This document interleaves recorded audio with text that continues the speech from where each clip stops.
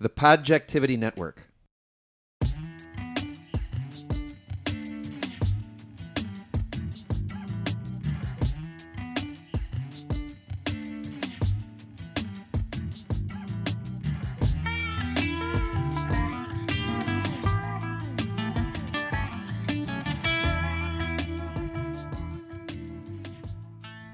I was listening to Check. a Rewatchables episode, and it was about Spotlight, the greatest movie of all time. And it's got to be up there with the greatest movies of our modern age, we'll say. It's perfectly done. There's nothing wrong with that movie. It's pretty perfect.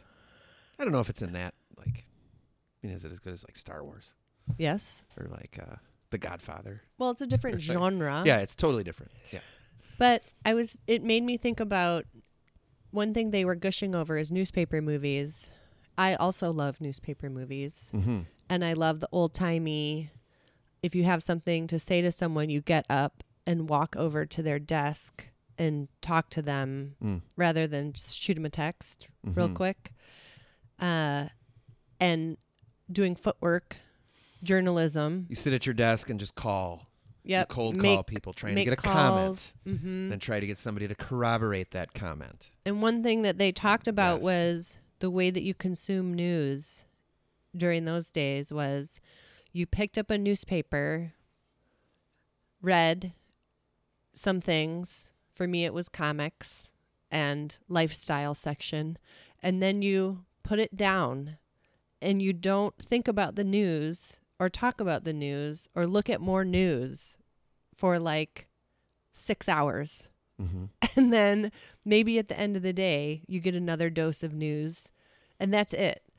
And how it just got me thinking how we consume. I don't do this, but most people consume news now as if it's oxygen, just a steady intake of. That's a good, whether it's everybody or a lot of people. Mm-hmm. I wonder how many people are consuming news at that pace, because I have rejected it entirely. Maybe we've talked about that before. Yes. So I've gone completely blacked out my windows. Yeah. Tinfoil. Tinfoil. There we go. There we go. Not just for hats. Tinfoil over the windows. Like I just tinfoiled egg warmers. I just don't want to know. And it's remarkable how light that helps make you feel when you just fucking don't know. Because unless it's Ebola has made it to these shores, Right. it just doesn't matter to your life. Anyway. Well, that I think is the I could ramble problem about that forever. of 24-hour news channels and Yes. constant stream of news is that it all becomes static. It's Yes. You can't tell the difference between what's relevant and what's not because it's all presented as extremely relevant. Yes. It And all is the headline. a breaking story every quarter hour. Correct. Where's the line between staying informed and being a junkie? You know, it's just sort of being like a kid who can't put their phone down, just needing distraction all the time. Mm-hmm. Yeah. Well, I don't know how to walk back the 24-hour news cycle. I don't it's so not good for news and not good for people and not good for anything. It's really not. Mm-hmm. But I don't know how to walk it back. Like, what are the steps to take? Because we should start taking them now. You can control your own consumption, for one thing. Well, I've already done that. But I'm here to fix the world, Yeah, let's not fix my own everybody else. life. How many times have I told the Dick Higgs, the old yarn about Dick Higgs in the news? 0 times, Okay. maybe. Do tell. Tell Something- it again if you. Something he told me, man, this must have been the 90s. Let's just say the 90s. I can't say exactly when. But he felt the direction things were going with news and that it wasn't great. Mm-hmm.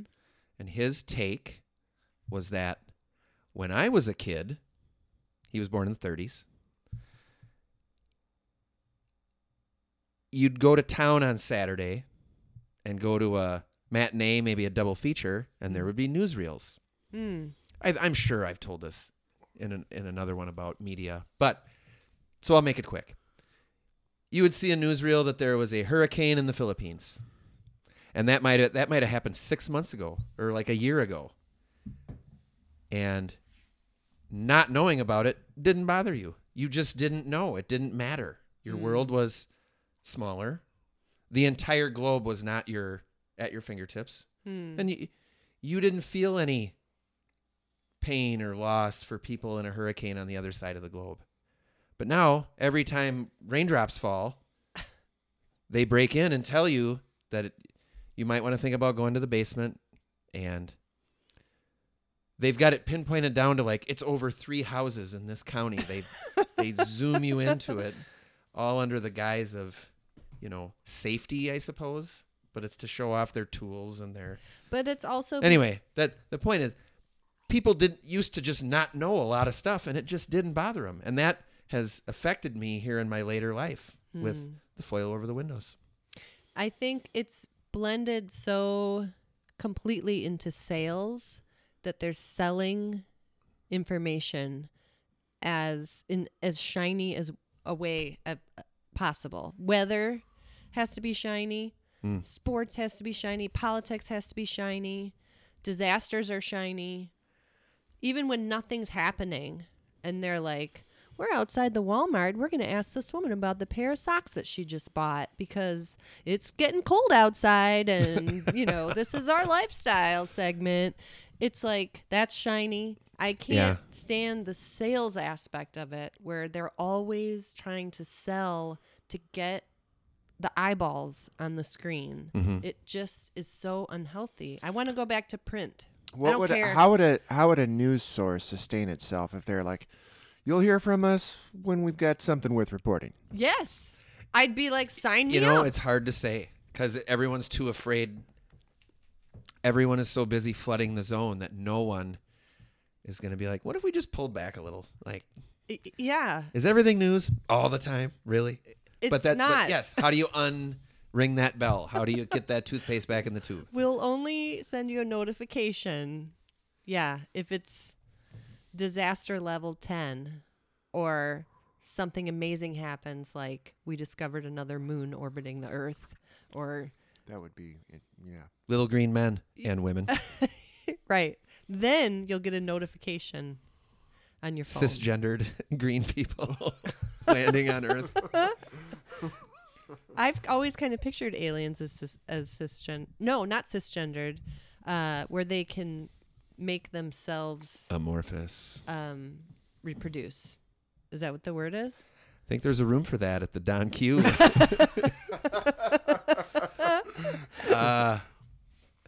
Yeah. There's a term for it, but I can't pull it out. Are aliens real, Dan? Well, a few months ago.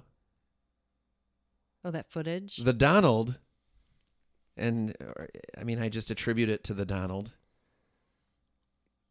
They like pulled some stuff out of Area 51 and said, we've got some video of UFOs. And nobody gave a fuck. Everybody was like, this president sucks so bad. Here's all this footage it didn't even make a dent. Unidentified flying objects from the libraries of the U.S. government. Yeah, it's like, here's some footage from the nose of a military jet. Right. With materials that cannot be found on this planet. Right. With audio of the pilots going, holy shit, Buzz, did you just see that? Over. Right. Like, we don't have anything that can fly like that. Over. And it didn't even, people did not even pump the brakes. Why? Out of, we got to get rid of Trump. And so you could say that he threw that out there. They were going to open up some Kennedy documents too. It's been 50 years or. Why aren't we all panicked or excited? And I thought some of that stuff was going to get, the clock on that was coming up, and then that some documents were going to get revealed from the archives or the vault or whatever. And that came and went like a sunrise and a sunset. Just nobody cared. I think people are maybe already have made up their minds about UFOs and aliens. The people who believe were like, yeah, of course. And the people that don't believe are like, it's fake. So what? So many angles. I hate the phrase. I hate being a person that uses the phrase "the administration," like you're a news person or something. But did the administration? Just This just in. in from the administration. Did the administration roll out that alien stuff in an attempt to like deflect the news for that day? Maybe. And it simply didn't, like, nobody cared. It's real footage, I'm sure, Yeah. but they did. No, I missed it. find I a heard about it later because I strange blocked time it all to out. put it out for sure. Yeah. They could have. It's not like they are. What's the word? Use discernment in what they'll use as a distraction. Boy, This administration. I think I just saw Conspiracy Dan walk through here. Oh, did He you might- see him? Like a ghost. Where'd he go? He might sit down here and start talking, and once he does, Oh, boy. Dan, can you have a seat? Conspiracy D. is anybody listening? Is this microphone on? You can take your tinfoil hat Is off. this just for us? Maybe how about here? Let's start here. So, at a certain point, I'm going to say like mid. Oh no, we know the point. It was when the Act 10 thing happened, and I just couldn't take it anymore. 2010 or so. Walker elected, sit-ins at the Capitol, all Yeah. that stuff. big news in That's the Madison, mark. Wisconsin. That's the mark Mm-hmm. from like episode 2 or so, where I just walked away forever and was never going to talk about this stuff or argue with another person, no matter how civil, just because it don't fucking matter. And all these years later, I feel like I made the right choice. But the question that Conspiracy Dan wants to ask, though, is that the goal? Is to flood the zone on people so hard that whether you're blue or red or purple, you're so exhausted under the weight of it that you can't really react anyway, and you do kind of tune it out because everything's an emergency, everything's a breaking story, all day, every day. So when I walked away, one of the questions I've asked, and I still ask myself, is like, did they beat me? Is this the point? Is the point to bury me under so much information that I don't know which end is up anymore? Ah. And then if I give up, have they won? Because I wasn't going to vote even this time. Huh. But then I did. I showed up. My voting my voting location in Deerfield is the firehouse. You slid down the pole, you cast your vote. That's right. And you're out of there. Lickety split. Boom. Didn't take long. I was in and out in 15 minutes. The socially distanced line moved really fast. So I did vote. But that's the question that I think the media flood begs is this to just beat people down so they don't know what to think anymore? And who's at the top of that conspiracy? Well, The Illuminati? Let's talk amongst yourselves here a little bit. I had an Then maybe we'll discover experience this past Sunday where it had been some years since I was just up early because that's the way my clock's set now, and I hadn't had access even to it. And the CBS, the CBS morning news program, I turned it on and I watched it, and it's like one day a week, one time slot, they allow themselves to lighten the fuck up in the news cycle and just present one pleasant story after another. Loosen the tie. Oh, really? Yeah, they do profiles Like of CBS artists. this morning. Mhm. Let's say. Oh, yeah. Okay. Yeah, with the sun emblem, Okay. And it's just one pleasant story after another. Profiles of artists and It's I like was- the lifestyle section of the Oh, paper. damned. Wow. Yeah, sort of. And I was sitting there watching it like, why does it have to be if it bleeds, it leads the rest of the week? Mm-hmm. But this time on the Lord's Day on the Sabbath. Oh, you're Sunday morning. The iconic, right? The sun. Okay, Yeah, gotcha, yeah. Gotcha. It used to be Charles Kuralt. That's right. When we were that's kids, it. and then- That's right. And then it was, yeah, whatever. Yeah. So it was just, curious that and I felt a little sad that Charles Osgood yeah took over for him for 25 years, and then go on. I'm sorry. But there isn't more balance that way. Why does it have to be tensions in Palestine and one bad bit bad List news of after bad disasters. news? It's always a list of disasters. List of disasters, and then for a small window, we'll bring you something that restores your faith in humanity or is pleasant or it's. I wish there was more balance, and it would make things more palatable. Always a lot of medical stories Hmm. of things to be concerned about. Well- Spiked with a lot of commercials for pharmaceuticals. I just wonder if tonally, journalists don't feel like they can balance lightness with or human interest with, serious news. Mm-hmm. So they've got to stay in their separate compartments, and serious news is what matters. That's our duty. That's our sworn duty. There's this discipline to journalism, and people who sacrifice their lives to report in dangerous places and a respect for it that makes it so fucking grim. Mm-hmm. And that when you get exposed to some journalism that doesn't depress the shit out of you, you think, could we maybe blend the tones a little bit and more? They do that a little bit on the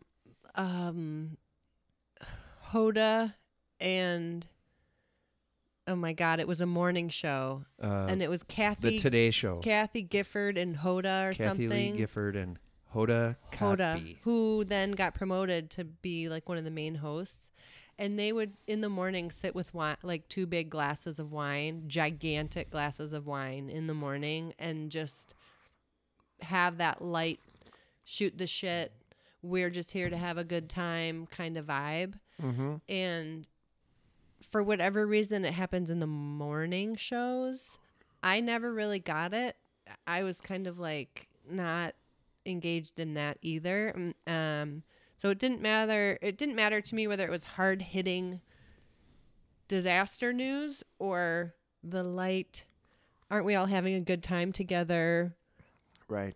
Morning news. It still grosses me out either way. I don't want to watch any of it. But podcasts represent you would listen to an interesting podcast any time of day because it's Yeah, if it's funny and interesting. Why do I like that format better? Well, I don't listen to podcasts that share news that much anymore. I listen to Pod Save America and Love It or Leave It, which are both usually hilarious, and it feels like they present. It's Democratic leaning for sure, 100%. Not even leaning. They're steeped in it. It's what they represent. But they also seem to have an insider's view because they used to work in the Obama administration. They have connections that I feel like they explain things that other people don't explain. I feel like I have an insider view. Help me out what's here. Going What's on. Pod Save America? Pod Save America is a podcast that was started by 2 of Obama's speechwriters, I believe. And one of them used to be a stand-up comic. He tried that for a while. So not David Axelrod. No, he wrote... America's sweetheart. No, he wrote... John Lovett, his partner is Mia Farrow's son. Ronan Farrow. Uh-huh.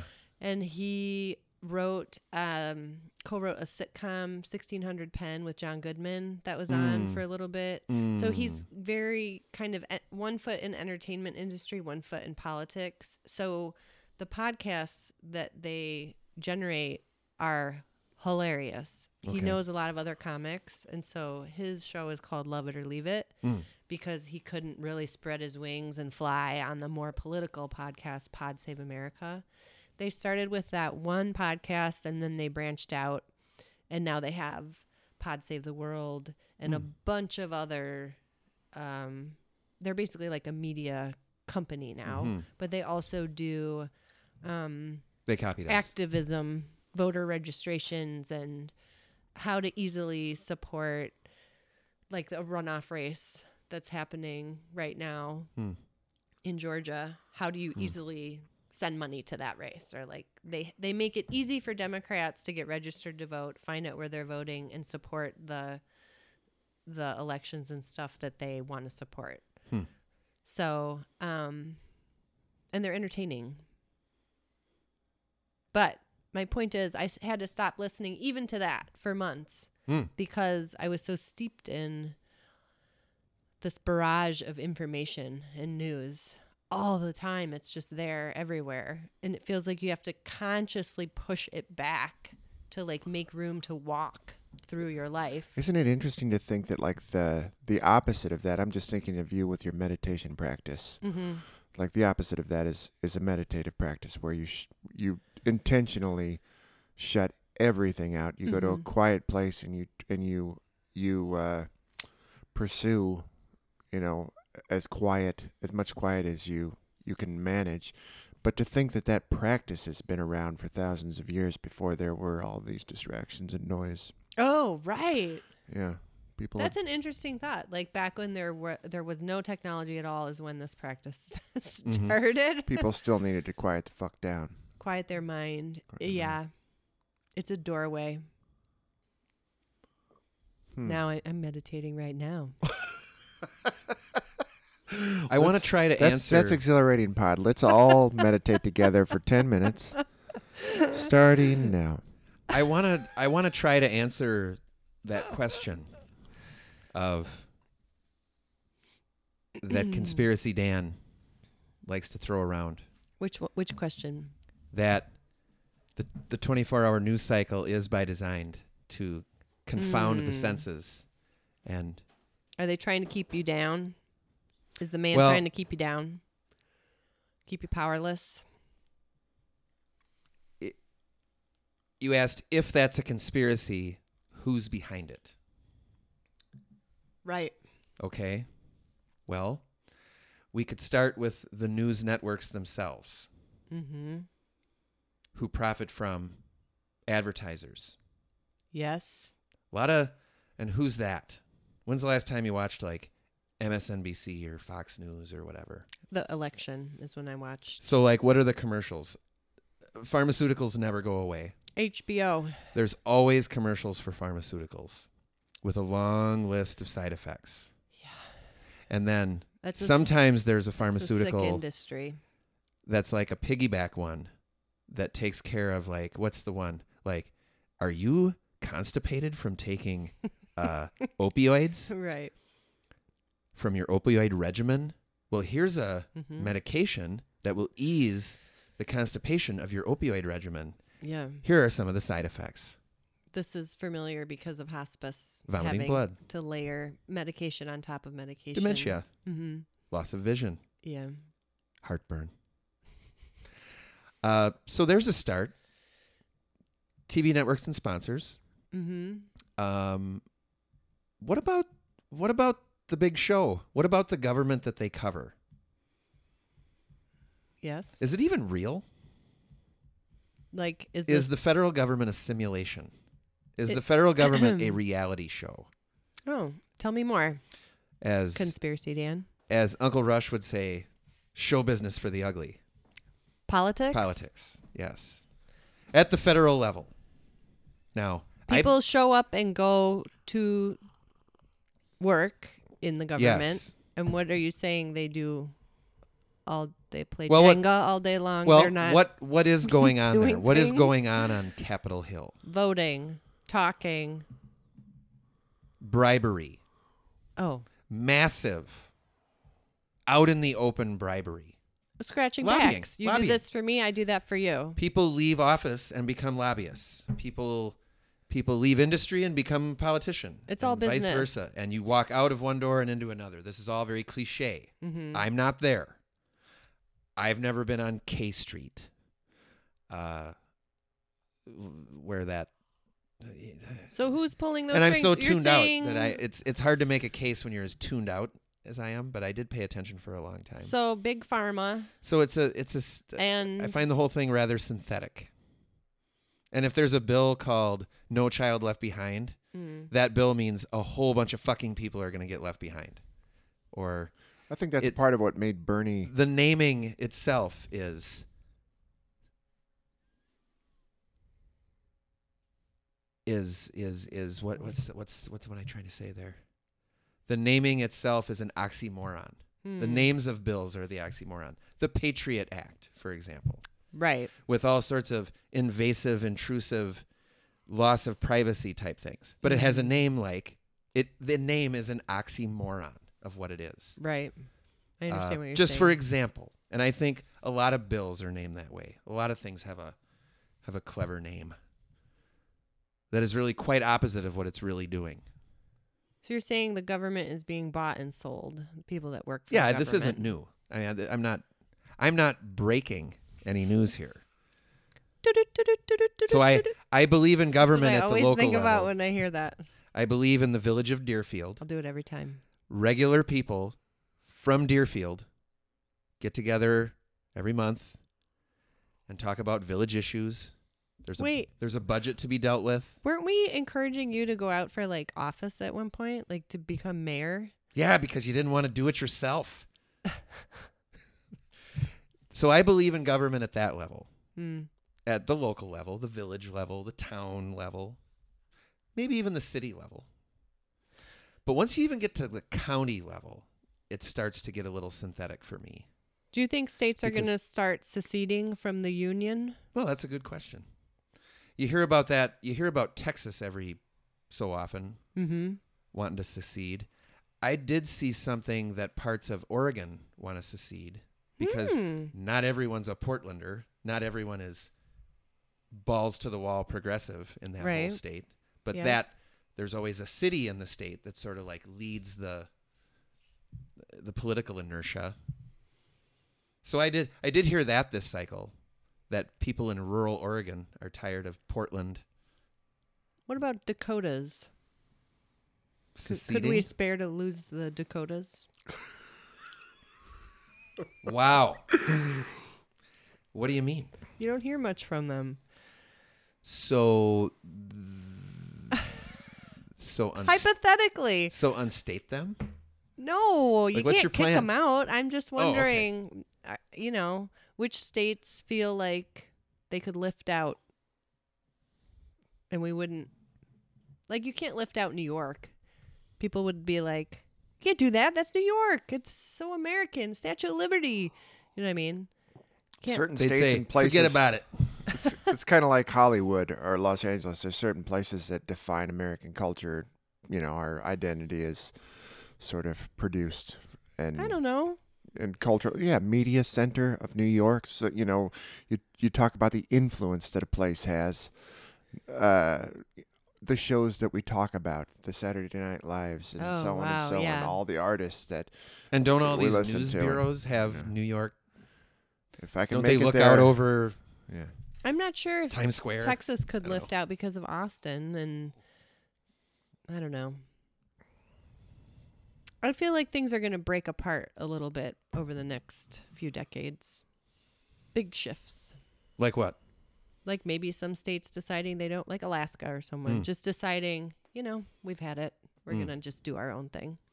I wonder if the arguments that Abraham Lincoln made back in the 1860s for the necessity of keeping the Union together still hold to the modern context. How far was the western border at that time? It was coast All to coast. the way? It was coast to coast, yeah. How many states were broken up there in the West? Was it just territory or was it broken up into states? Pretty sure that states had been established, but newly established, freshly established, some of them. Because Wisconsin didn't become a state until, I want to say, 1848. Civil War is 1860. Uh-huh. So, these were still, the nation was still young in some ways. So maybe that's why, there was more urgency to be like, hey guys, let's not fall apart before we've had a chance to grow to our full potential. But now we're in a different place where we've realized our potential. A lot of people seem to suggest that our best days are behind us, and people like yourself are exploring again, like, well, what if we didn't, would it be more effective to govern this massive area, in a less unified kind of top-down manner? Well, stuff like weed being legal in states but not federally. Stuff like that, where it's like, this doesn't make any sense at all. Crossing a state line with weed is a federal fucking crime into a state that doesn't allow it. So, like, that's right next door. Yeah, so stuff like that really, it feels like the system is inefficient. I'm not a politician, but there's so many different identities. I don't feel like there were, other than North and South and the issue of slavery, I don't know what other major differences there were between states or territories. So now I feel like we've had enough time to grow. It's like a family of 50 people and everyone has their own individual identity. And then we all come back for Thanksgiving and everybody's arguing and nobody agrees because they all are grown up living their own lives. And it's like, well, I'm a vegetarian and, well, I'm a paleo. And so I can't have the turkey. Well, I can't have the legumes. And it's like, there's too many different identities to think that you're going to send a couple people from the state to go try and agree on every single thing. Yeah, but then again, there's this romantic idea that is sort of central to the American identity, that when we were founded, you were a Quaker, I was a Lutheran, Religion, or whatever. Like, of course, that's the biggest issue. But we had these differences that we were able to coexist side by side and not persecute each other. Mm-hmm. And our diversity is our strength. Mm-hmm. Sort of. That's a sense of pride, a point of pride in America. Well, some Americans, many Americans. So, it's kind of an un-American suggestion in a way to be like, well, there's just too many points of view. It's too messy. Let's not even deal with it and just... Well, but when the foundational issue that diversity is a benefit and that's part of what the country is built on, it's a good thing. When that comes into question because people can't agree, because you've got half the country saying diversity is essential, it's what we're built on, and the other saying we've had enough diversity, thank you very much, that's enough. Like, that's a foundational issue. And it seems like it's 50-50 right now, right? Half and half. It's like UFOs. People have made up their minds. I don't know. I think trying to convince racists not to be racist is Futile. extremely difficult. Futility. Yeah. I have people in my own Maybe family. if they cuddled more. People in my own family, because my niece and nephew are people of color, and there are people in my extended family who would openly talk to my sister about being okay with the kids in cages on the border and like all the horrible things that were happening down there. And my sister had Was adopted. that real? Dan didn't hear about that. There was tinfoil. But was that real? Yeah. It was real. So Okay. to be able to have someone in your own family come from some of these same countries that were looking for refuge and a better life, and to have literally someone in your family that is in this country because the mother that gave birth to them wanted a better life for them, and to still not see that is what's the word I'm looking for? Disgraceful to say, yeah, that's a good thing that's happening down there on the border. They should stay out, when the person sitting next to you is a person of color who came from one of those countries. Like, that's that's a pretty thick It's a large blind spot. pretty thick wall, pretty big blind spot. I don't know how. So are you kind of like a no border person? I'm saying talking people into not being racist or like not, it's sort of like talking someone out of owning slaves or something. It's like, how do you get to that point? I'm not sure that they did. They just found enough people that didn't see things that way. Oh boy. I don't have a point necessarily to this. I don't necessarily think that states should start seceding, but it just feels like I think we've stumbled on something. Do you think it's fair to say that progressives, it's not as though they don't have strong, well-defined values and opinions on things that matter to them, but they're part of what's built into that community is an acknowledgement that, like, I don't have all the answers. I'm willing to reconsider things. I'm curious. I'm letting new information in. I'm letting it challenge the way that I think.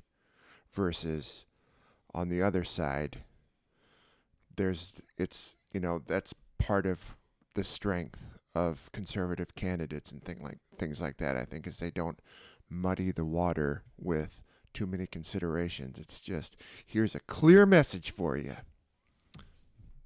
Pro-life. Period. I'm not willing to consider any different scenarios in which that might be acceptable. No. Just no. And, certainty is, that's appealing. That's comforting. Whether it's... Preacher? Yeah, whether it's,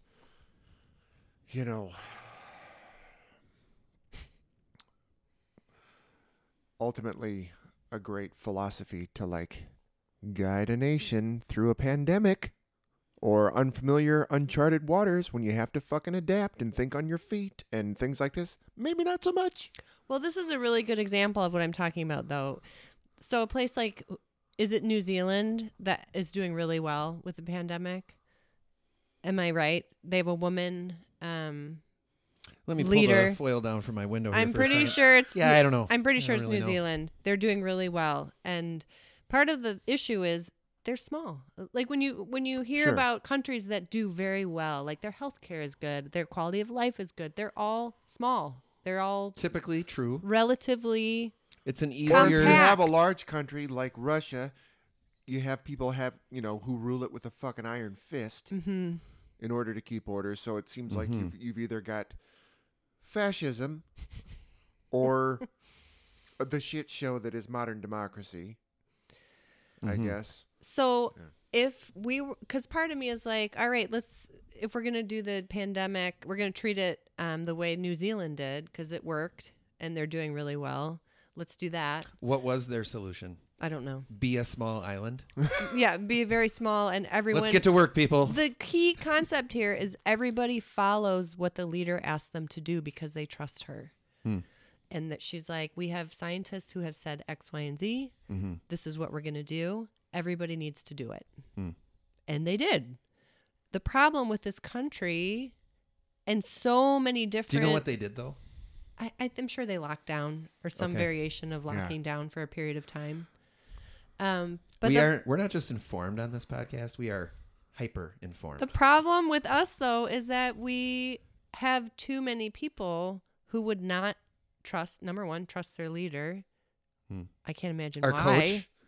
He's told literally like 30,000 lies since he's been in office. Number two, people that don't want to do what their leaders ask them to do because it's America. And even if it's for to prevent the spread of a virus that is killing people, there's not necessarily going to be agreement and like, let's just get this done for the next 2 or 3 weeks and then There will be groups or states or Consensus is cities. Consensus is almost impossible in a place so big with so many different state governments. And so, I mean, even in Wisconsin, if you go up north, they're doing things totally differently than how they're doing things in Madison. Nobody's wearing a mask up there. You know what I mean? Well, I do. I know schools are open up there, but schools are open as close as like Janesville. Mm-hmm. Like that's in-person school. We can't even get consistency across 50 miles. Mhm. How are we going to get consistency from sea to sea? And so, oh man, yeah. So you look 20 some miles south to Janesville, and it's like, are there corpses? Are the streets clogged with corpses because the schools are open? I think that's one of the beauties, That's though, my- that's- of.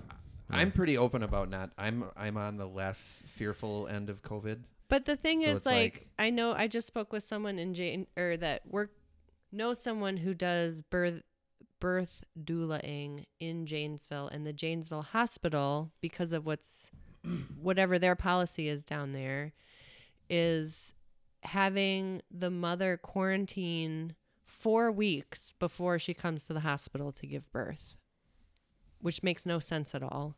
And then if the mother tests positive, she's separated from her baby in the hospital Oh, really? after the birth, which also makes no sense because the breast milk is actually good for the virus if the baby was, God forbid, to catch it. So And isn't It's that like not step that- 1 through 40 it's- of immunity and biome and all that sort of thing? yeah, for me, it's like not that the corpses are in the streets clogging the sewers. It's the ripple effect of, like, for instance, you can't attend your own family member's death. You Mhm. can't get into these facilities because they're not allowing any visitors, even if they're on their deathbed. Some of the facilities, not every single one of like senior care facilities.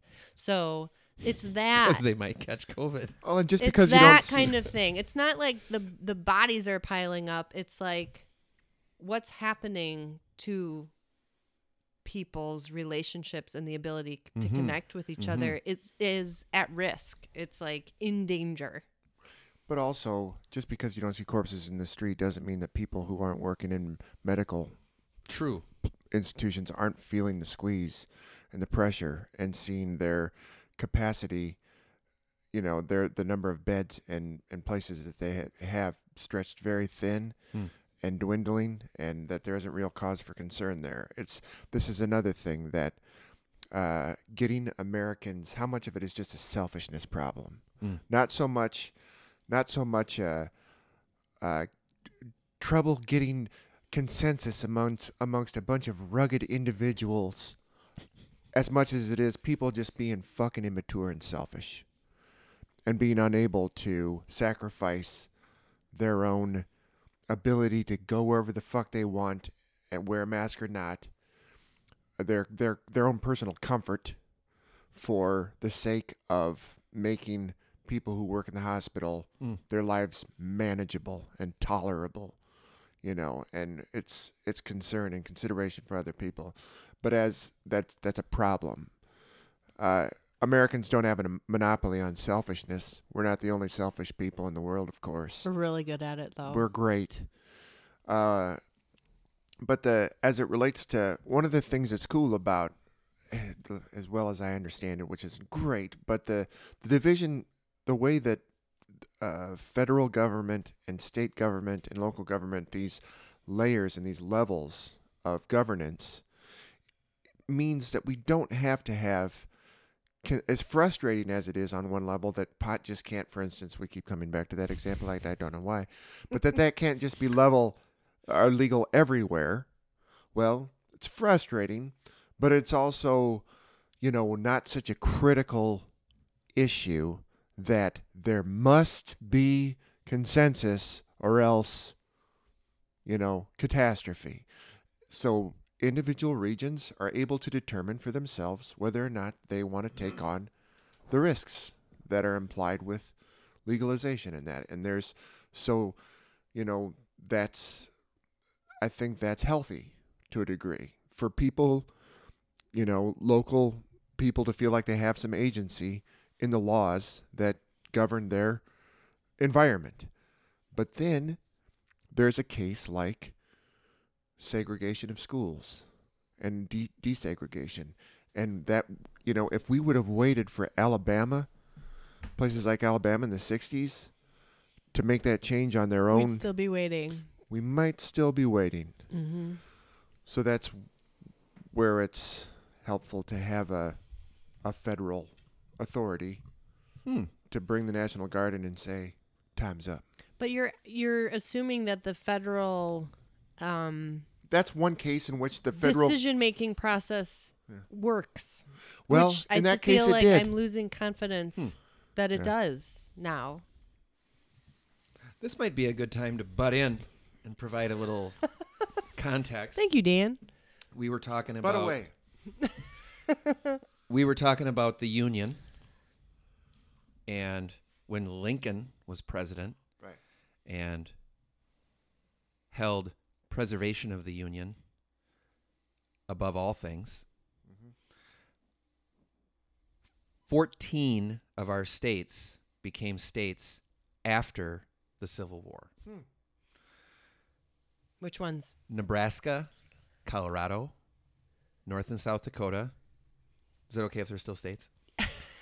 Montana, It's cool for now. Washington, Idaho, Wyoming, seeing a trend, Utah, Oklahoma, New Mexico, Arizona, and then the last two in 1959, Alaska and Hawaii.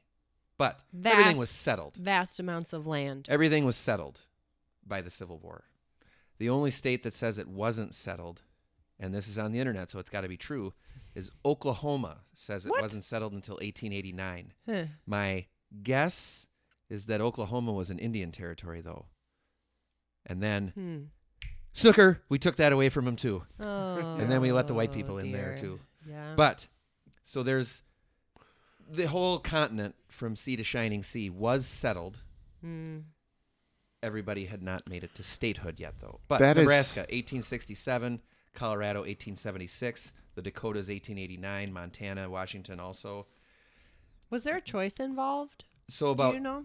Do you know about if about for the states? statehood? Yeah. Was there? Boy, any? now you're testing the civics. Yep. I think you IQ of probably this had table. to apply and for statehood or meet certain requirements, or you had to have some probably the states that had resources, for instance, were fast line to to statehood. Welcomed with open arms. Like, why wasn't but- Washington or North Dakota like, Canada, please, instead? I don't know. You think of about a place like Colorado, like settling in a place that's fucking mountainous like that, and it presented just some geographical challenges and the remoteness of these regions before you had the infrastructure to fucking get there. And Well, it was territory that we negotiated from our European forefathers, whatever. I mean, that's how the territories were drawn. Yeah. I The none old- of this is coming back to me. I know I learned it all in Isn't it? that I gotta 8th grade, maybe. I gotta no, I must butt for a second. What line of latitude is our northern border with Canada? That's probably a line of latitude, I'm guessing. Probably. Unknown. Okay, we could look at a map and find that out. One of the best things I ever read was Empire of the Summer Moon, and it helped me connect a dot in that the genocide that we conducted against Native Americans in this country was carried out, at least in part, by Civil War veterans. So, and it profiles just this tragic life of, regardless of what side you were on, the carnage, the trial that war represented. Civil War. Yeah. Because just to put it as briefly as possible, you had these old school methods where guys get in lines and march directly towards each other like they're going to fight hand-to-hand combat or something. Like in the old days, they're moving men around like they're chess pieces or something. But more modern weaponry, Gatling guns, rifles, that were more accurate and all this kind of stuff, and just fucking carnage. But then not the medical sophistication to like sanitize things and deal with the Ugh. wounds, and just terrible, terrible, terrible, terrible. So you survive that, and then your country sends you to battle natives on their home turf and drive them into reservations, and like It what a doesn't- life that must have been for. Ugh. Not to say that I'm trying to be empathetic to the poor soldiers that had to conduct genocide against Native Americans, but it couldn't have felt great, especially after the horrors that you'd. After fighting yeah. to free the slaves, then you go fight to enslave the Native Americans. American logic, baby. It does not Yeah. make sense. And steal their land. Our border with Canada is the 49th parallel. Okay. Is that ringing a bell? No. Okay. There's a so why not? Why didn't Washington just become part of Canada?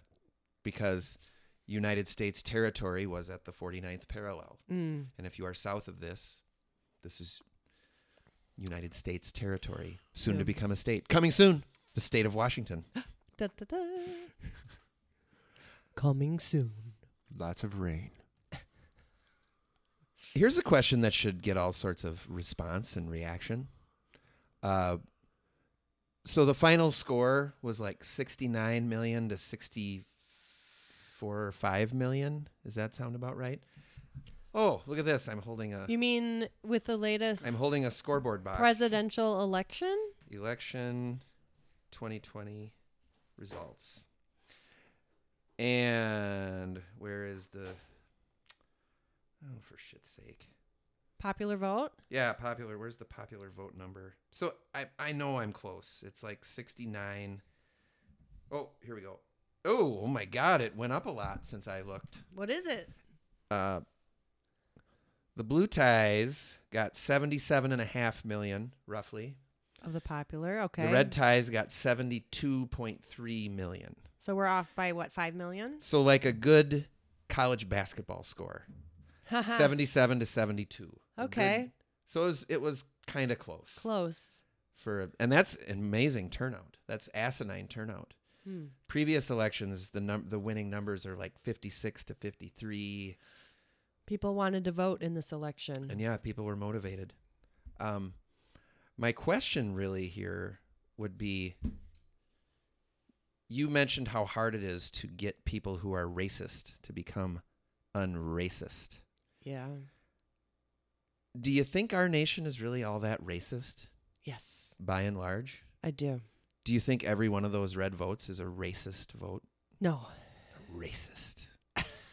They're racist. And I can speak confidently knowing nothing about politics and knowing Booyah. very little about activism. Hoorah! Because yes, there are racist people. And this, I got kind of worked up about this early in the, wow, it goes by quick, early in the Trump era, Uh-huh. where it didn't take long to hang this white supremacist tag on him. And I was like, you have got to be fucking kidding me. White supremacist? Disagree? What percentage of people do you think are white supremacists I don't in the know. United States in 2020? I have no idea. I've asked a number of people this. Do you think it's 72 million? Absolutely not. How are you defining Do you white? think it's How are you defining white supremacy? a million? He's definitely racist. People who are white supremacists. What does that mean? What's the difference between a white supremacist and a racist? I think a white supremacist, well, let's, Why don't you look it up? geez Louise, white supremacist. That's like Klan stuff. Like Jeez how many people are Louise. in the Klan in 2020? Unknown. I have no idea. Well, Not that's where 72 million. Definitely not 72 million. and that's where my spidey sense says, yeah, there's not that many. Hmm. There's some crackpots out there that are white supremacist. How do you even... White supremacy is the belief that white people are superior to those of other races and thus should dominate them. Oh, okay. Its purpose is maintenance and defense of blah, blah, blah. The problem with the So, people like- had with Trump was that he condoned white supremacist groups is the problem people had with him. He wouldn't what's the word when you say you're against something? You Disavow. He wouldn't disavow the white supremacist groups. I rebuke. He would not rebuke them. I Yes. So people were Repudiate. very This good guy. vocabulary, guys. The people concerned about Trump for that reason because he accepted white supremacy and did not repudiate. And what was the other one? You know what? Such good words, but that's why, because they're like, well, then he must also be. Here's why that doesn't matter, and Do you what's think- worse than that, what's at least as bad as being racist, is regardless of what his personal beliefs were, he knew that was a population that he could manipulate to his camp. Mm-hmm. So, just by throwing out these dog whistles to appeal to them, plausible deniability, like, what? I'm not a racist. I just said these things that are clearly suggesting, racist intent that please all of these people and make them want to support me. Mm-hmm.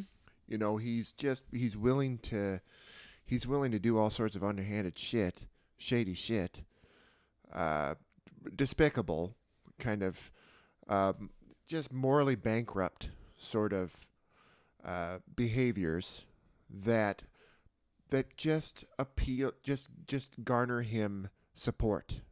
He knows how to manipulate people, and so it's not a question of whether or not his values lie here, there, or elsewhere.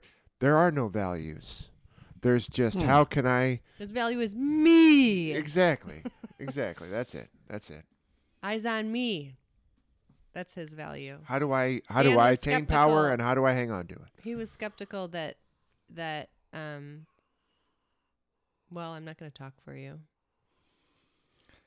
Yeah, I don't even think it's real. I don't even think that the daily presidential show is real. The Twitter stuff that he sends out? That's a big, and that is probably the daily maybe that's the presidential hardest thing show. to- What does that mean? the daily 24-hour news cycle Mm-hmm.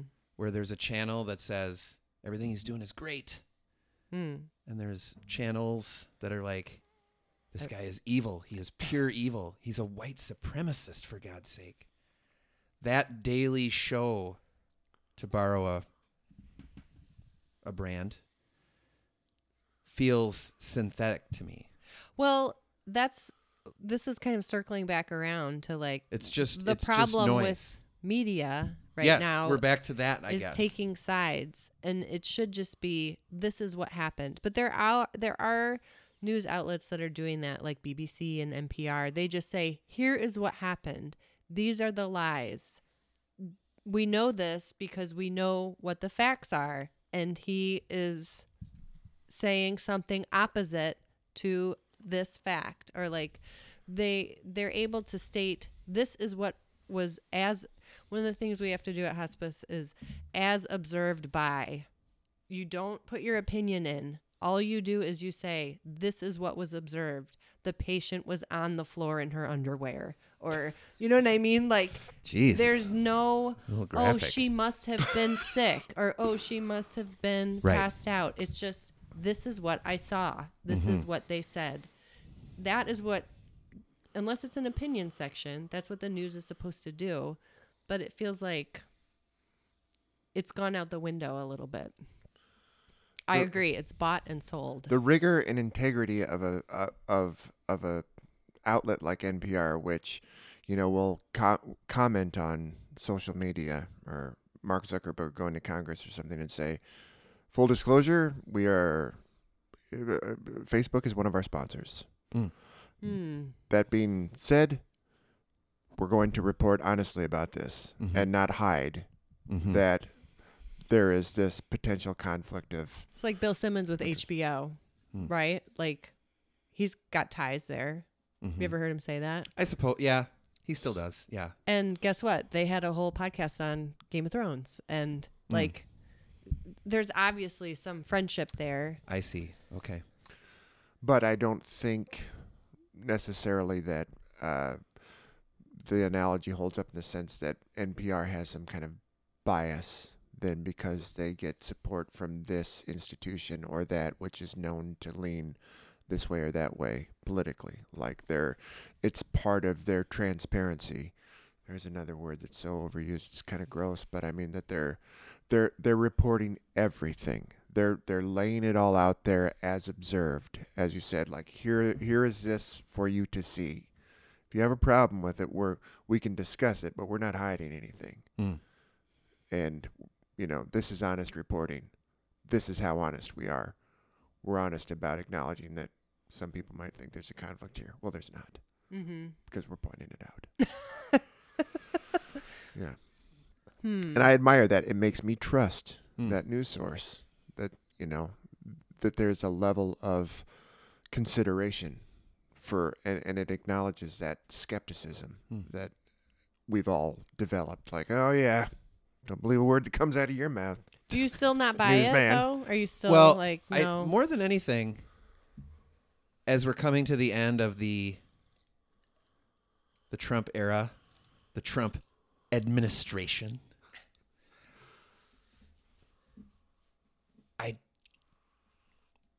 I think it's a show.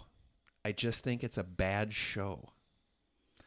I wonder how you could find out what's really happened the last 4 years. Where could you Google? I suppose you could Google it.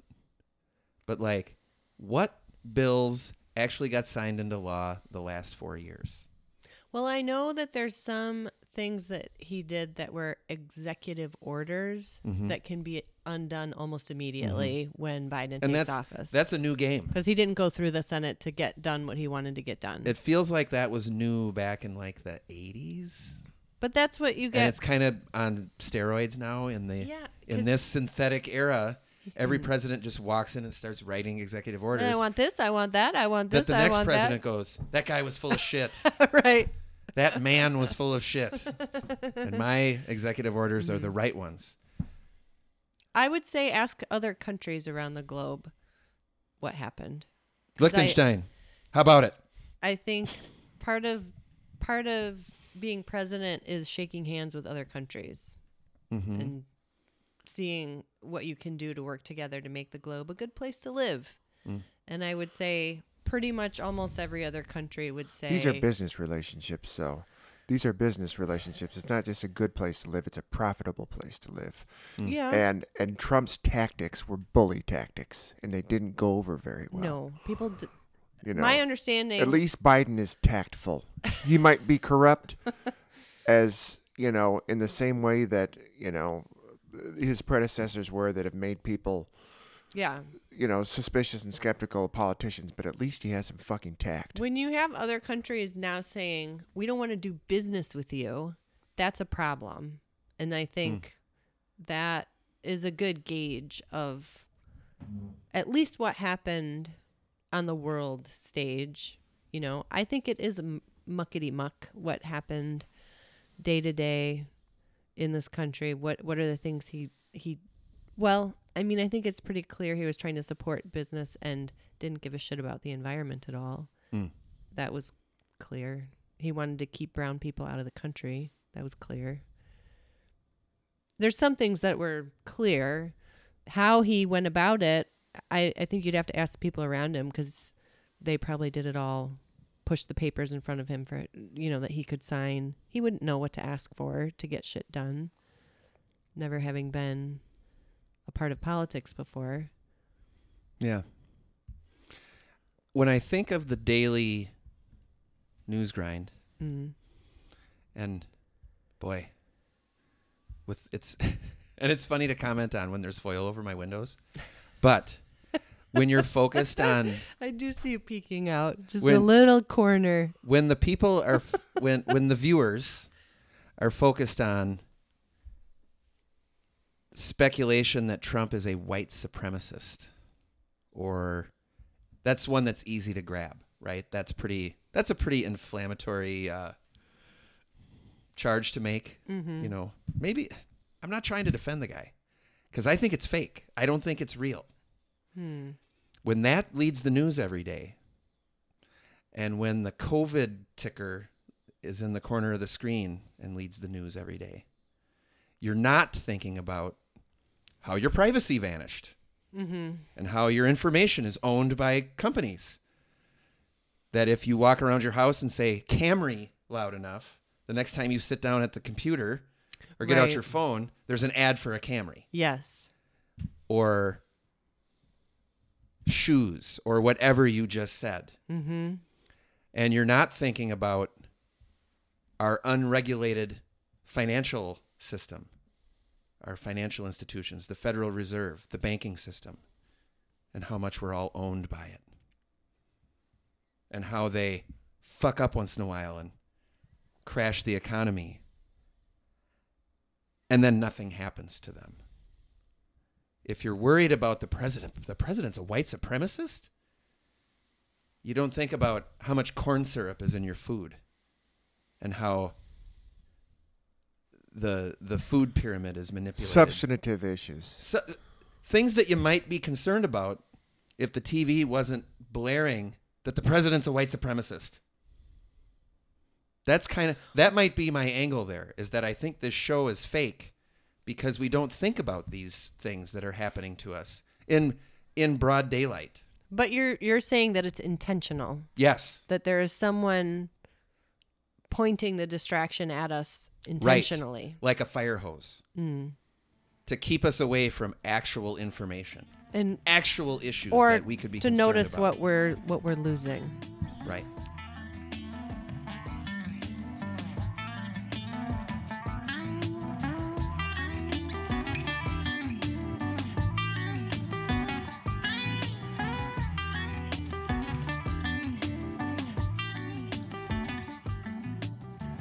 Or how about educating us? You know, being able to intelligently comment or engage with economics on a global scale or a national scale involves, would involve for a lot of us, speaking for myself for sure, a fair amount of education. Yeah. And I bothers me somewhat. I'm not saying that there's not a lot of an opportunity for me to go seek that information and it's not being made available, but there's less. What gets lost in the parade of disasters is how do we make people more engaged, more informed citizens of where they live with all that airtime. Yeah, right. And what did you get out of it? Who even remembers? So that my question of what really happened, what bills got signed into law during the Trump administration? Well, he really withdrew happened? From Paris. Regulation. He tweeted about a lot of stuff. So many regulations, just without being able to be specific. Because I'm spinning the propeller on my hat here. I don't know. Yeah, but some of the complaints that you were hinting at a little bit earlier about an unregulated financial system. Yes. Trump's leadership is the kind of guy that gives less and less.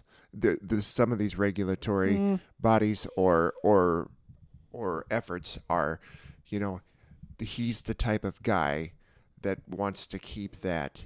This is where we might butt heads, though.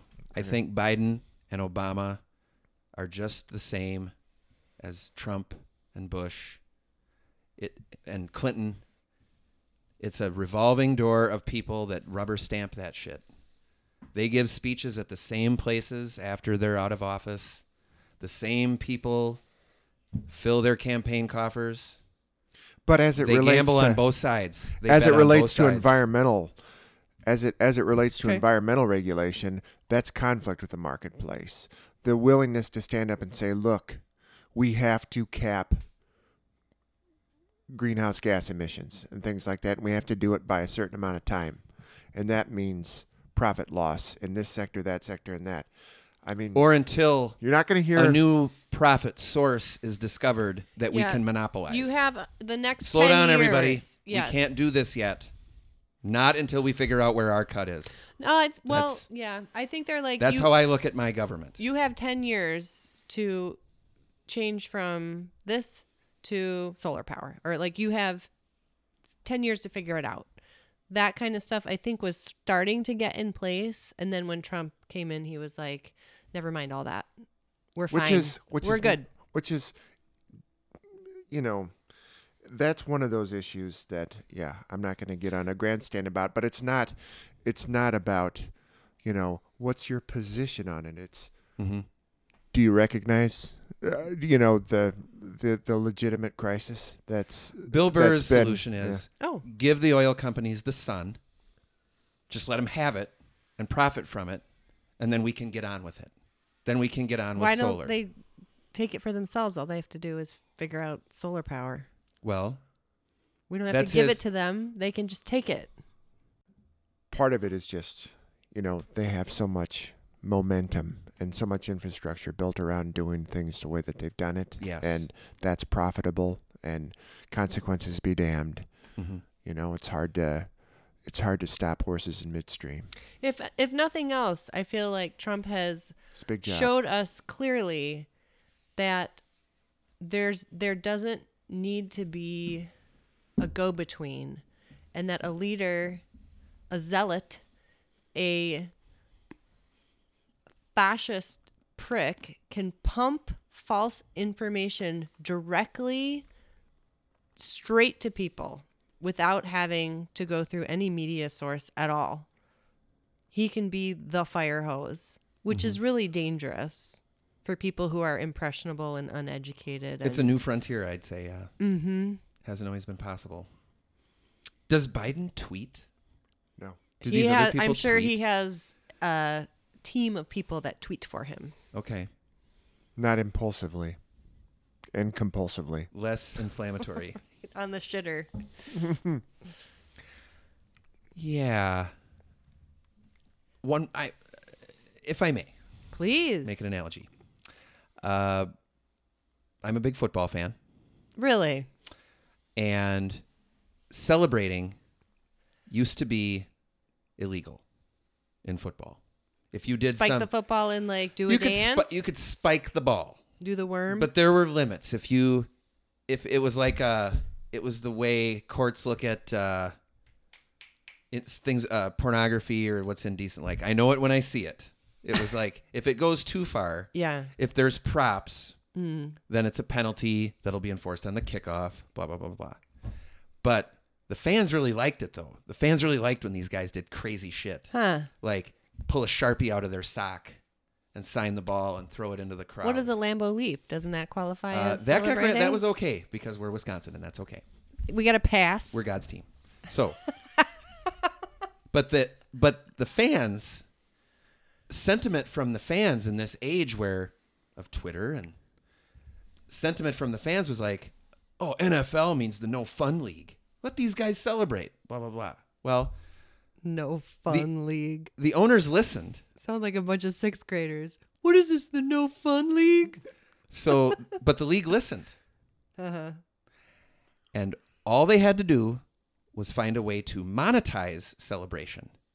And then it became legal. How do they monetize celebration? So Pepsi is like the official sponsor Fuck. of NFL Get celebrations. Out. Get out. So Pepsi You're fucking kidding me. Get out. I'm not kidding. So Does somebody pass somebody a Pepsi after they score? Dead and they're like, serious. "Shh, spike the Pepsi can. Pepsi. What can I say? I watch football every What? Sunday and Thursday when I'm not podcasting. There's a game on right now. What a Pepsi runs sacrifice. these ads that are super corny and super, because when the league makes anything like official, it just immediately becomes lame. So now celebrating is like, I just find it lame. And they have screens at the end of and both ends of the field where, like, after an interception, the whole defense will run down and like pose in front of it, Get a lot out of arm here. folding. No, this is I'm. disgusting. As soon as they found a way to monetize it, God. it became legal. Like they need more money. I was talking about gambling the other day, Oh my God. and like that the presidential race was heavily gambled on. But that's I don't want to get into that at the moment. Making a bridge. Oh, am I going to build a bridge from sports to government? So, are we all familiar with fantasy sports, like fantasy football, fantasy? You've spoken about it. What's the name of your team? You have The two now, right? The Merrimack Fairies. The Yeah. Merrimack Fairies. And then Is there fantasy government? the other team, How can you be okay with Merrimack Fairies but not Thing Dongs? when I'm not worried about the Merrimack Fairies, because I'm from Merrimack and there's a ferry there. Okay, it's- so not like fairies. It means a lot to me. I am ashamed. Me too. Jesus. I'm sorry. Jesus, Donald. Stop tweeting for a minute. Jeez. Okay. Okay, the other team is Hamsfield Mayhem. Very proud. Ham. Oh, I get it. So a new Hams. phenomenon in that world is this thing called daily fantasy sports. In the world of smartphones and apps. The fantasy sports used to be like in the newspaper, you kept track on paper. We used to do a newsletter that got mailed out. I would write this newsletter and mail it to people every week. That sounds fun. The exchange of players and stuff was done on the phone, like the ringing telephone plugged Yeah. into the wall. Okay. But in the age of phones and apps, this daily fantasy sports, you can get the app and you can just pick players off of teams, and you don't have to be in a league with your buddies or anything. It's just it's gone big. It's gone viral, so to speak. And there was a place called DraftKings, and there's another one. I can't think of the name of it. But these companies, overnight, literally overnight, became billion-dollar enterprises because Wow. it's savagely popular. Dudes love fantasy. And I'm not even exaggerating when I say overnight. Money just poured into these places. Wow. So who stepped in?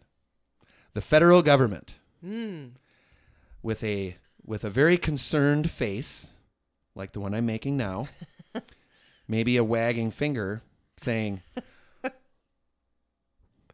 "We're in committee now to decide if this is legal, if this is okay." So to make a long story short, once they got their cut, it was legal. Ah. Now, that was a couple years ago. And when I say a couple, time goes fast. I bet you that was 5 years ago now, maybe longer. In the last 2 years, sports gambling has become nationwide legal. Oh. A very profitable enterprise. But they took one look at the daily fantasy action and went, that's printing money. People just give money to this. And then we sidle in there and we scoop up we put our face in the trough and we get a bunch of money. And it didn't take long, and now sports gambling is legal. Sports coverage openly talks about gambling. That used to be taboo. Sports announcers, like game announcers, like when you're watching the Packer game, Yeah. the hint that gambling existed was taboo. You just did not talk about it because it compromised, it planted the seed that the game is compromised by being fixed, potentially. But now that it's been monetized by the government, now it's just talked about in the game, where like someone will score a touchdown when the game is already over, and they'll be like, well, if you had the under, you're happy with that one. They just talk about it openly, and they promote it relentlessly. The leagues, the sports leagues, they promote gambling relentlessly. How do you feel about it? I think it's kind of sick, because gambling can be a real problem, especially if you don't have enough money to be gambling. Agree. And the leagues make it this like fun thing. They'll be like, "Hey, play the NFL." I don't even know what they call it because I kind of tune it out. But they'll say something like, "Just pick the outcome of 6 games correctly, and you could win thousands of dollars." That is fucking impossible to pick the outcome. They say To pick this the out- on what on like on network TV. Yeah, they say during the this? games. During the games now. All it took was it had to be monetized, and now it's fine. I And that long rambling totally story, didn't know that. Did you know that? that long rambling story is how I feel about the federal government in general. Is they just need to get their face in there and monetize it, and then it's fine. That's all they do. 24/7. The names change. The people coming in and out of the doors change. They get old. They die. New people are coming up all the time. Did you feel that way? How do I get my face in the trough? Did you feel that way about Bernie Sanders? Ooh, I don't know if I really felt anything about Bernie Sanders. I mean, I know he's He not. was like a little different, right? He's not Trump, Well, he was kind of and he's not a Biden. no. I mean, the problems that he was pointing to, He was rogue. Well, I feel they, like a little bit. they echo the sentiments of what you just said. Uh-oh. Did we just stumble on it? What happens to Bernie in every fucking election cycle? He gets burned by the Democratic He Party. gets fucking knifed by the blue ties. Democratic Party burns him. He's a great emblem 3 out of every 4 years. Until he starts getting too much support. Mm-hmm. And then there's some procedural thing or some like, pushing my glasses up, the superdelegates, if we have to go to the superdelegates, there's a case can be made that I like we go your to the political super voice. superdelegates and the super double secret delegates. Is that 2 times now? 3 times that he's run for president and he gets knifed by his own ties? Yeah. What does that tell you? I don't think there should be 2 parties anymore. I feel like there should be a different system. The one guy that's an outside voice. Yeah, little Dan, bit I different. think there's a continuum though. There's a continuum to this level of corruption Yes. that you're talking about, and the fact that a voice like Sanders is in the blue camp. And at the red least. ties do it too. Ron Paul and Rand Paul. Uber conservative guys that just They're of a libertarian bent. And any kind of popularity they have, they get broomed right off. The Sandman comes out and brooms them right off the stage too. So I'm not trying to make this a blue tie thing. It is epidemic in the system. but this idea that Democrats represent the conscience Mm-hmm. of the country that still also needs to turn a handsome profit. Mm-hmm. You know, it's a weird thing to sort of balance in your mind, in that on one hand, the Conservative Party sees themselves as the keepers of family values and Right. and the moral, decency or whatever. When you push it into 2 columns, it's But so asinine. yeah, so you've got no common ground between the folks who preserve, good traditional values and those that have the conscience and are saying, yes, okay, make a profit, but at what cost? And what about these folks who aren't doing so well, and what can we do for them? And what about our environment? But at the federal level, is it genuine or is it just Lip service? A role that is a playing your part? I believe in government at the village level, the city level, maybe still at the county level.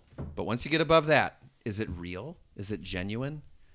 Or is I it don't just, think it's. I think it's shades of multiple things, and it's not total corruption and no heart and no concern or no care. I don't think, for instance, Biden is that, Machiavellian, where he's just rubbing his palms together and feeling like, the power is mine now, and what can I do for all of my corporate backers? Like, I Right. think there's a real human in there that has legitimate concern Boy, I don't for the world that he lives in and the citizens, where he stands and where that party stood and the position that they took during this Black Lives Matter movement spoke volumes, I think.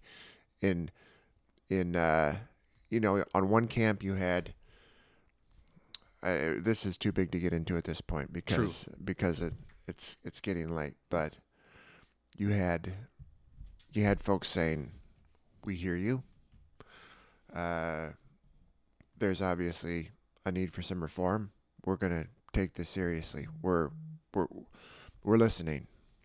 We care," or at least making the presentation at least of that, versus bunch of thugs. We're gonna bring the National Guard in here and get this trash out of the streets. So no surprise, a very polarized approach. Right. The blue ties, open arms, listen to the movement. The red ties, no way. Mm-hmm. And there's no deviation from that. Perpetual. This is fists hitting together here. Well, I think that's as good a place to end as any. Not so fast. Yeah. That just made me think of something else. I listened to the Apocalypto again because I'm so obsessed with Apocalypto. You might have... It probably came across in the Apocalypto pod just how obsessed. Should we do another Apocalypto pod? Well, there is Apocalypto Part 2. There is still meat on that bone Sequel that I want to get into. Second of a 10-part series on Apocalypto. When you take the God episode, which was followed by the Apocalypto episode, and then all the questions that Apocalypto raises in such a great way. But something that stood out like crazy in that Apocalypto pod was, I don't want to go ahead. I don't want to insult you by doing a Chris impression. I really go ahead. couldn't do it I can justice. take it. You've already insulted my leg warmers. I'll just use my regular voice. You were wondering. I want the impression repeatedly. now. Now we got to hear the impression. Do it. I can't. All right. I just can't. Oh my God. How? Just do it. I'm just kidding. Am I from the valley? How does this guy? How is Mel Teflon Mel? All the shit he's done, in his personal life and stuff, and it's been splashed out there. How does this guy keep doing it? And it's simple. He makes bank. Oh, Sure. Right. He has a following. People love him. It doesn't fucking matter what he does. And it's amazing. It's incredible that he shows up as Marky Mark's dad in that Meet the Fockers Daddy's 4 Home. Daddy's Home 2. Meet the Fockers. John Lithgow is Will Ferrell's dad. And who's Marky Mark's dad? But Mel fucking Gibson. He doesn't go on any racist tirades in that film, though. But he's a womanizing fucking... he's like a soulless womanizer. Okay. Nice. And a lot of that movie... I mean, it's Daddy's Home. So it's not real... It's not a real exploration of any real themes. No, but it's a blockbuster kind of movie, and he's still got a seat at the table after all that he's been through. And I see your point. And it suggests that maybe this... like Marky Mark has some issues because his dad was a womanizing... asshole. Like everywhere Marky they go, Mark. everywhere they go, Mel is like picking up chicks. Are you talking about the great Mark Wahlberg? Mark Wahlberg, yes. This Chris Rock made that. And I point. see government that way. Okay, I'm done. That's right. You see government and football now too. Sports, there's a lot of lip service and they claim to care about a bunch of shit. But there was a guy that made women watch him shower for 20 fucking years in Hollywood, and it was not a secret. And nobody did anything until it finally went so fucking out of bounds, and somebody finally had a provable case against the guy. And then everybody went, "Oh, for shame. Oh, it's so horrible." But when he was pulling wagon loads of money into the city, nobody fucking cared. There was a guy in the... Well, that's Harvey. That's just his way. Do you know James Travis? Yeah, I remember him. Okay, so he was in the songwriters group, and he then went on to get a PhD in what? Do you know? Journalism, Journalism. and ecology, and And he had a blog for a while about our connection to place and like our identities as it relates to geography and like how native names for things would connect you to the land. Like you would call a town by two rivers. And Milwaukee. yes, it would mean something and it would connect you to something. And when you're talking about all this, it reminds me of all the stadiums now that are not named for like people that we connected to, or they're all changed to like Citibank Stadium or the Pepsi celebration in Citibank Stadium. yes, exactly. And it's how it's not, we're unplugging from our connection to the places that we live in and the connection to each other. And I agree with you is what I'm trying to say. It's all just like a rush of cash flowing through like a flood. And we're just sort of being overtaken by it. And it's like, We're just wallets. We're just yeah. wallets to be extracted from. Yeah. That's one of the gross things about the Trump narrative is that people see him, as the head honcho on his show saying, "You're fucking fired. You're fired. Ooh, good I still got impression." my job because I'm a winner. I win all the time. It's all I do. I win. And I make profits, big profits, huge Huge. profits." Profits are And, huge. and good. because that's, you look at that legacy and you think, what did you win? For himself, it's clear, but like for the rest of us, Here's a fun question now that we're rolling. Didn't his tax returns come out like in the last year or so? I don't think they were ever the Trump released. tax returns. Is he even rich? Do I we think- even know that? I think he went bankrupt at least once. Like his businesses went bankrupt, but he's Unclear he's and evaded intentionally taxes for so. sure. And the people that I know more than I do about politics think he will definitely be brought up in New York. He'll be taken to court and put in jail. Really? Mm-hmm. that's how they got Al Capone, tax evasion. Taxes. Who knows? That was Syphilis. shit. Well, that would be nice. No, I don't know if I wish syphilis in the guy. Syphilis, I'm See, sure, that can question be again, like, treated by I now. don't even think he's rich. I mean, it's a He owns a lot of stuff. yes. Does he have more than I don't $10 know, in does his he? checking account? Right. Who knows? Presidency pays pretty well. Good speaking gigs afterwards. It's also fucking Ugh. fake. It's also fake. Is that the end? I'm not quite as cynical as D on this issue, but cynical enough. Interesting to gauge our levels of cynicism as it relates to our levels of engagement. Something to think about. It's hard not to be disgusted with what's been happening. And There is this part of me that feels like, though, this is the world that we live in. yes, So if you want to participate, you don't have the luxury, really, of just saying, fuck all of this bullshit. You have to maybe take some kind of stand if you're going to what kind of a stand do you take Have an opinion. against the celebration show sponsored by Pepsi in You don't Citibank watch it. Stadium? You don't watch it. You just don't watch the NFL? Right. You withdraw your support from the things that give you joy? Well, it doesn't give you joy anymore when that stuff starts happening if you feel strongly about it. If They've the ruined it. result is then you gather with your neighbors and go play football, then that's a win.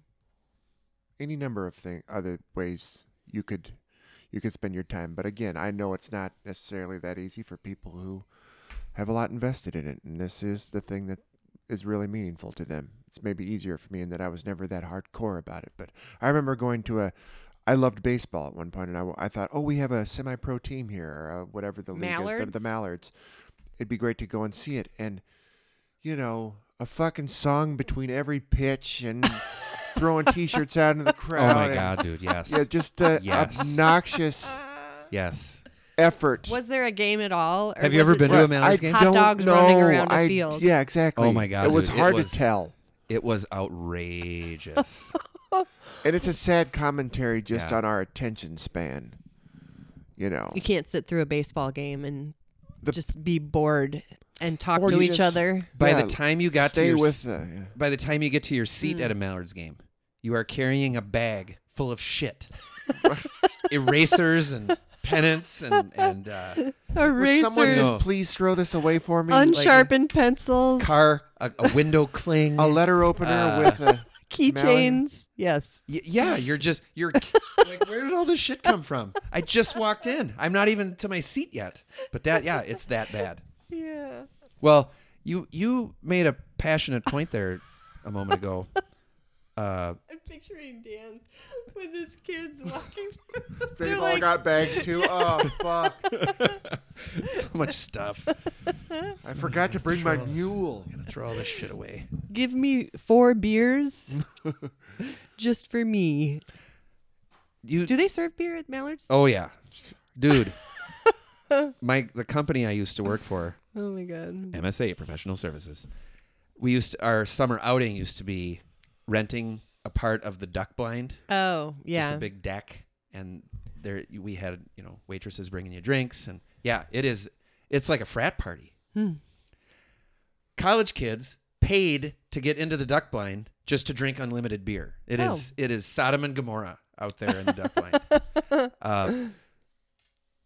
To the effect of, we don't have the luxury because this is our system. We're stuck with it. You don't have the luxury to just say, well, fuck all this and I'm out. Well,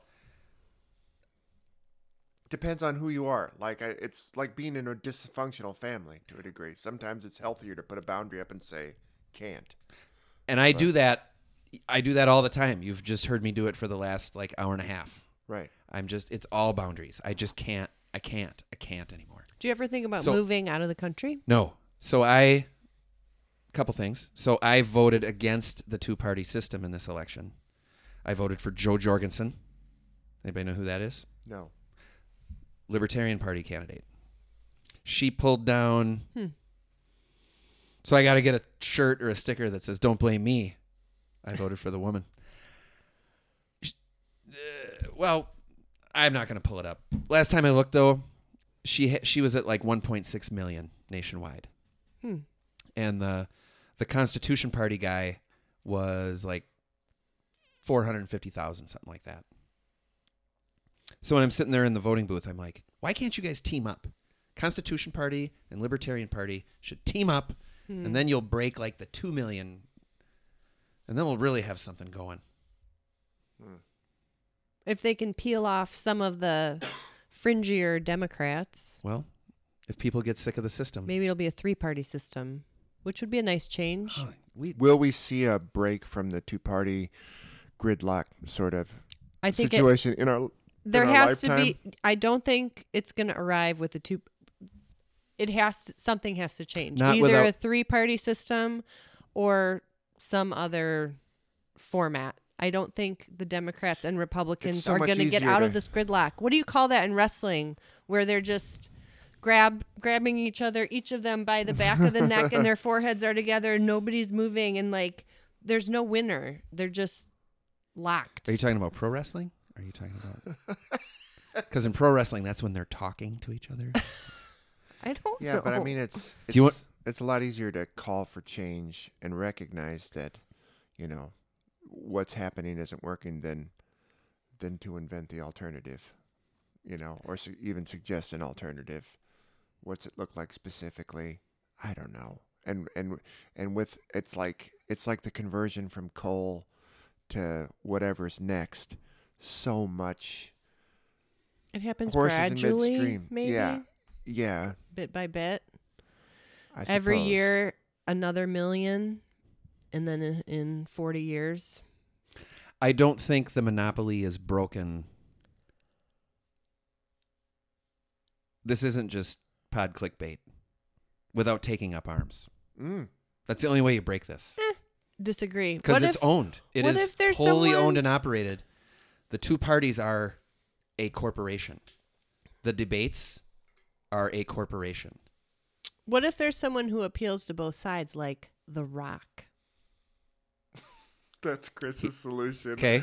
He Dwayne wants to run. That's a great idea. He wants to run for office at some point. He hasn't said which one, but Right. someone who can appeal to both sides because they're so lovable. Right. Maybe they played heroes on the big screen, and before that, they were a lovable wrestler in the ring, and they have nationwide respect.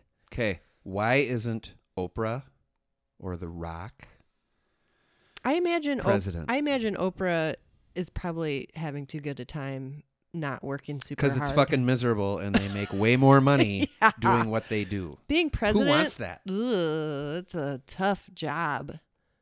Really tough. Yeah, but if you're passionate about politics, I don't think she is. right? She wants to talk with, Authors, poets. the you know, Dalai yeah. Lama and Brene Brown. She doesn't want to go live in the White House, and Yeah. she'd have a fucking kick-ass garden though if she lived in that White Yeah. House. She'd probably have She'd like give us all cars. camels and zebras on the front lawn. Could we would look If under I lived in the White House, This starting to sound like Neverland. I would. Oh, no, not Neverland. Oh my Sleepovers God, my with White kids. House would be so amazing. Your White House?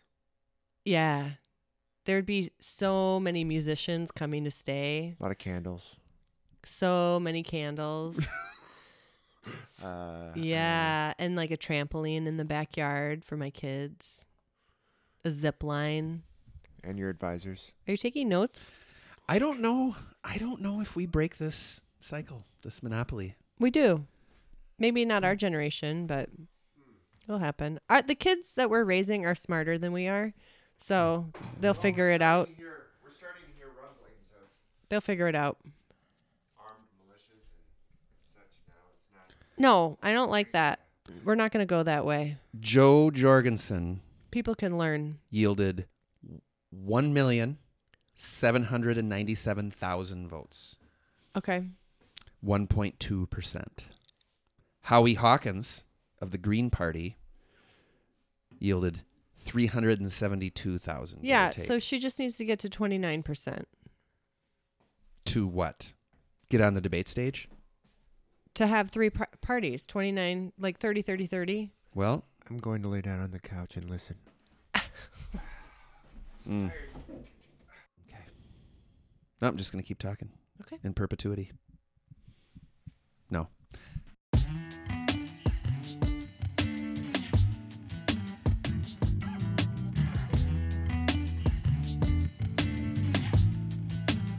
Please pardon me while I play. I supply enthusiasm aimed at your indifference. Scan the floor for one tap into a bobbing head. Any signal coming back on the same frequency wavelength. How's the reception connection? Don't flip the dial. This your performance. Here's commercial free. Here's commercial free. Only thing for sale up here is me and my CD. Feel free to catch up on old times at the top of your lungs. Got a mic and I can turn it up, but I can't turn you down. Got a mic, what I need's a new remote. I point and click, flip around for a little more appreciation from the crowd participation. Would it be too much entirely to expect a little respect? Would it be too much entirely? What if what to say is true? Less is more. More is what I'm